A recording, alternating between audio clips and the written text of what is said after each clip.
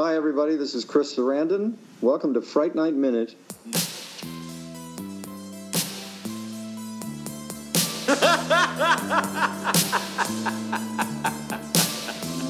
Oh, for real. Welcome to Fright Night Minute, a daily podcast where we discuss the original 1985 horror movie Fright Night, 1 minute at a time. I'm Robin. I'm Len. And we want to welcome from the Marvel Movie Minute and the Next Real Film podcast, Andy Nelson to the pod. Welcome. Hey, everybody. Hey, so glad you could join us. I'm excited to be here to talk about Fright Night, one of my favorite movies from my childhood. So this is going to be fun. I was going to ask, you got a lot of experience. You watched this throughout your life? Yeah, I saw this. I burned through my VHS tape quite a lot when I was young. So yes.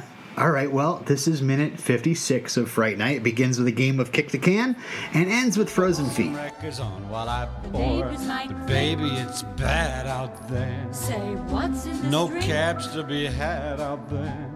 I wish I knew Your how eyes are like starlight to now. break this spell. I'll take your hat, your hair looks I swell. ought to say no. So, yeah, we have Ed here in the alleyway, and he kicks a can.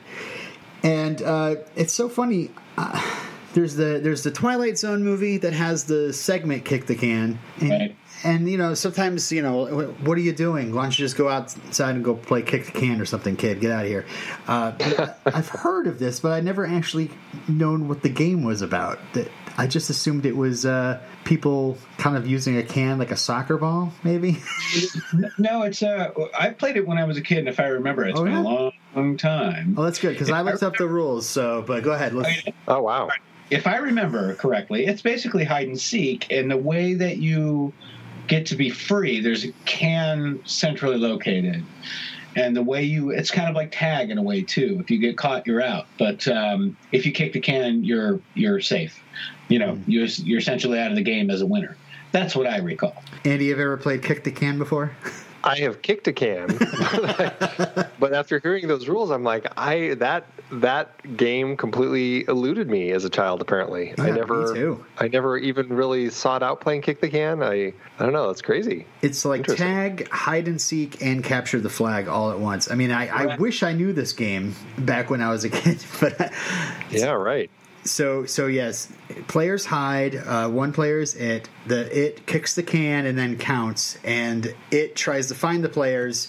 But meanwhile, the players are trying to sneak about, and if they get to the can first, they kind of win or something. And if you get caught, you get put in prison by the can. It's a whole big thing. You said it, Jason. Do you mean Pennywise? Oh, Do you mean- yeah. They keep on brand here. This is a very scary podcast. So yeah, I love this scene here. We have Ed running down this rain-soaked dark alleyway, and he's just kind of disappearing into it, and then just Jerry stepping into frame and looking over his shoulder, kind of like hey, come along with me. Guess what I'm about to do? You know.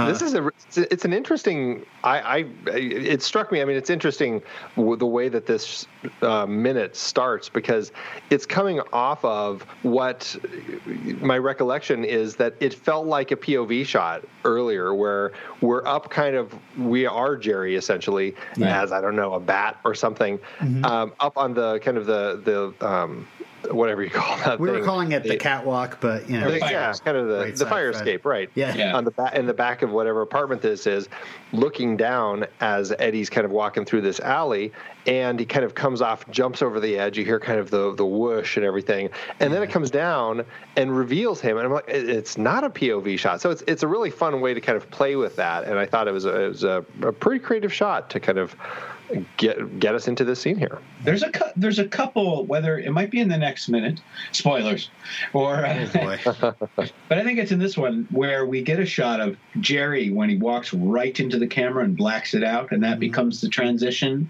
Well, the movie's shot really well, the whole thing. Oh yeah. That hasn't aged, that's still great the way it's edited and shot. Would the movie lose points if Jerry, when he's kind of looking over his shoulder, kind of did a little camera stay? Like, hey? Follow Like me, wink. yeah, exactly, a little wink. Well, it's an interesting look that he gives here because I was looking at his look, and it's almost like he turns back. I mean, he's looking because obviously this is a moment where we've separated. The one character is separated from the others in the horror movie. We know what's going to happen now. I'll be right And he back. Exactly, and he does kind of a look like almost like he's gonna. Should I go after Charlie? Or do they hear? Or it's an interesting look, and then he kind of looks down for a moment before he turns. And so I don't know. I was looking at that. I'm like, it's an interesting way that Chris Sarandon plays it because it's so kind of quiet as a kind of a horror creature. And I don't know. I find it like such an interesting and compelling character, especially just a little moment like that gives a beat to him as he's kind of. I don't know. It's almost like, I think I'll go this way. It's almost like a decision moment here. Yeah, I mean, these are his toys now. I mean, he's decided that he is going to. I mean, as soon as he sees that mirror shard, he realizes it's over for all of them. They're all dead. He's going to have. It's gone too far. Yeah, he definitely looks a bit. I wrote down serious. He looks serious. Like this is his job. This is something he's. It's not a bunch of fun he's having here. There's not a moment in this movie where Chris Sarandon phoned it in, even from the littlest lines like "fool" or just that little look. I don't know. That's what makes him one of the greatest screaming vampires of all time. Oh yeah, definitely. Andy, do you have a favorite that maybe tops Jerry Dandridge or? Ooh, vampires, huh? Vampires, yeah. Do you watch a lot of vampire movies, or is this sure. I love. Okay. No, I love horror movies. I love all of that stuff. It's hard to pass up some of the originals. Back from you look at like the Nosferatu, and you look at the original Dracula. I think those are such iconic versions of the character that specifically of Dracula.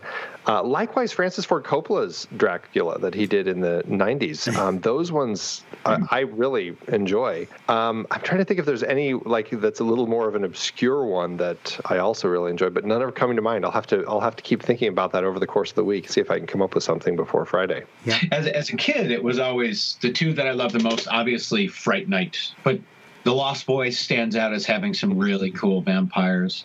You know which one scared me the most as a kid was, and it's probably because it was on TV, and so I think it was one of those ones that I kind of caught probably at an age where I was still a little too young for it.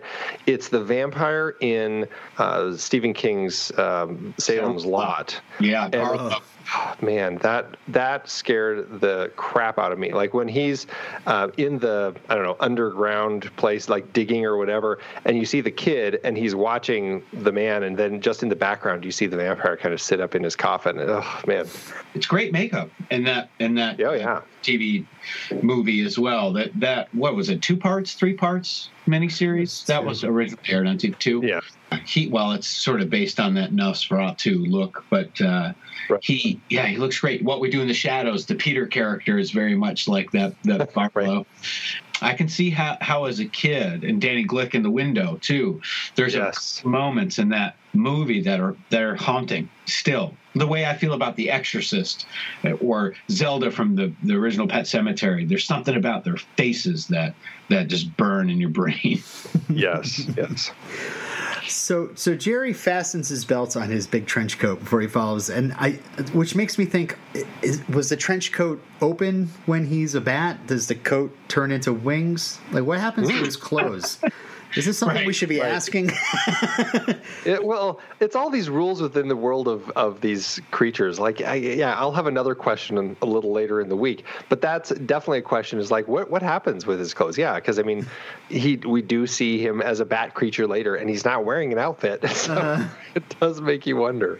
Yeah. The coat looks very leathery. I think, like leathery wings. The jacket is open. Does the jacket stretch out to be his wings? We're not supposed to be asking these things, I suppose. No. I will say I was constantly impressed by his overcoat because of that sheen that it has. It just, it looks like skin. It looks wet. There's something very interesting about it. It also just looks wealthy. And so I think they found a really nice piece of clothing for his costume costume here that just works really well in context of this relatively simple outfit that still leaves him threatening. Yeah. So Ed carries on further into the alley when he hears footsteps behind him. I really love this sound design. Just listening to this on my earbuds, you see Ed in mid-frame, and the footsteps stop in the middle of your earbuds, your ears, and then I start hearing off to the left, Jerry, the footsteps of Jerry, and Ed is reacting to that on the screen as well. Like who's following me? I think that was really well done. And it mixes nicely with the music. You got a nice track here that Brad Fiedel has. That all of that blends really nicely here. Yes. I just about to get to that. Sorry. No. You're not stopping. We've talked about Brad Fiedel, but it's when Jerry walks around the corner when we hear what sounds like an electric guitar fire up. Like. Right. But I have to say, it's not. And let me just read what I have here. Many fans believe this to be the sound of an electric guitar, and this theme ends up actually even on the Guitar Hero video game, which I'm like, where's this? What? I played Guitar Hero. I need to find out which version and what console I need to get. But they were performed on an electric violin by Ross Levinson. Brad Fiedel says, the first time I saw Jerry, I thought he was Mr. Cool, the older guy who's going to steal your girlfriend. While Chris Sarandon certainly wasn't acting like Bela Lugosi, I thought it would be interesting to go back to the Eastern European idea of equating a vampire with a fiddle, then twisting it to sound like a guitar. And Ross did an incredible job of chopping with his bow to get that sound, which I just love to see that performed live. Yeah, what an interesting way to kind of create that sound. It's really cool. I mean, Brad Fiedel was really, one of the people that did a lot spearheading kind of that electronic score. So I guess it makes sense that he would find a way to kind of continue using that in an interesting way like that here. Mm-hmm. It's great that there's that much thought behind it, Yeah. And not just it's cool. This this note would be great. Let's call Clapton in and just record a session, and we'll throw it in there. Right. But yeah, before this, Ed is getting worried, but because he hears the footsteps, but then he cracks a smile and just kind of you can see across his face like the thoughts, like he's just trying to think of the best possible situation. He just played a joke on Charlie and Amy, and now they're getting back at him. Right. So I love this because it makes me think of walking down a dark alleyway on your own, or in the middle of the woods at night, or something. There's certain moments in your life when you're caught in a situation where, like, okay, this might get freaky, but it's all cool. It's all cool, So your mind's constantly convincing yourself of this trying to be as rational as possible because vampires aren't real. Speaking of that, have either of you ever been followed or thought you were being followed? It happens on Twitter all the time. Not as much as you'd like, I'm sure. Same here. Oh gosh, I feel like I've probably thought I've been followed. Like I've taken walks in the dark before where you're by yourself and you feel like you're hearing footsteps. But I'm trying to think if I've ever actually been followed. Len, are you thinking of a story yourself? Is that why you asked? I was walking home. It was about an 8-mile walk from town. And it was probably 3 a.m, and I was a teenager, late teens, so I'm going to guess that I was stoned. I got followed by a big, shaggy white dog that was nipping at my ass. Really? Yeah, that was pretty sketchy. He followed me for a long time. It was almost like he herded me out of the village of North Bennington, which is truly just a small little pretty village. It feels like it's right out of 1955. Like Marty McFly might come by on a skateboard at any minute, right? After that little village, there's a few more miles to go. But when I got to North Bennington, the dog appeared out of the bushes and nipped at my ass till the end of town. That was pretty freaky. That's the only time I've ever been followed, and it was by an animal. Was it a sheepdog? Yeah, right. Were you near sheep? I was just saying, wearing get wool. away, get away. Yeesh. Well, so basically, let's see. Ed walks out and stands there a moment. Or sorry, excuse me. I should say Jerry. I wrote he, and I'm like thinking, oh, it's Ed. No, Jerry walks out and stands there for a moment before advancing. And I just love, like, he just kind of rounds the corner and he stands there for a second, and you don't see his face. And it's like, what's going through his head? Is he like, I'm going to scare this guy by just kind of standing here? Or is he kind of come around the corner like, oh, he caught me. I guess I'll keep walking because I'm supposed to be scary right now. He wasn't supposed to see me following. I don't know. Well, it's an odd scene because, I mean, in context of looking at this over the course of the whole week, and knowing that I don't know if it's a shortcut. I can't remember why Ed decides to go into this alley. But clearly he thinks there's an end. There's a way out. So I'm curious, if at some point, and this is something I guess we'll have to watch as we look over the course of this week, was there a different turn that he should be taking? I'm very curious about this. Like, why did he choose to walk into this alley? He presents it to Charlie and Amy as a shortcut when he first goes to the alley. He's going to cut through here. He's hungry. He wants to get dinner. But yeah. So I love that Jerry starts walking towards Ed, and we get a close-up of Ed as the minute ends, and his mind just must be going, move, feet, move. But it's not quite happening just yet. So, but that brings this minute to an end. Andy, do you want to let the folks know where they can find you? Yeah, absolutely. You can find out more about the Marvel Movie Minute and the Next Reel Film Podcast over at thenextreel.com and all the other social media platforms. It's pretty much the Next Reel in one form or another. But we're doing the same thing that you're doing with Fright Night. We're doing with the films of the Marvel Cinematic Universe. And we wrapped up Iron Man, and we're gearing up for the Incredible Hulk. So we've got a long haul ahead of us. Yeah, this is my obligatory "you're insane" the moment to tell you you're insane, and you'll be doing it when you're old and gray. But it's very admirable. I was like, wow, just the nerve to be like, I'm putting this flag right here. I'm doing the entire Marvel Cinematic Universe minute by minute. So kudos to you, sir. I don't know what I was thinking when I staked that, but here I am now. Yeah. Now I'm like, I have to finish it now. I don't know. No, I can imagine you get like through Incredible Hulk and you think to yourself, maybe I'll cherry pick from here on out.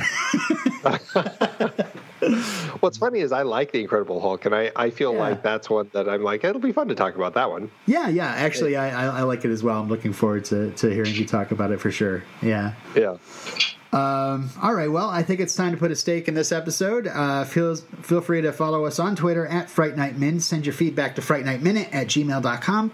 And please rate, review, and subscribe to us wherever you get your podcasts. And until next time, I'm Robin. I'm Leonard. And I'm Andy. Thanks for listening. Have a fright night, everyone. He's a vampire. A what? You're so cool, Brewster.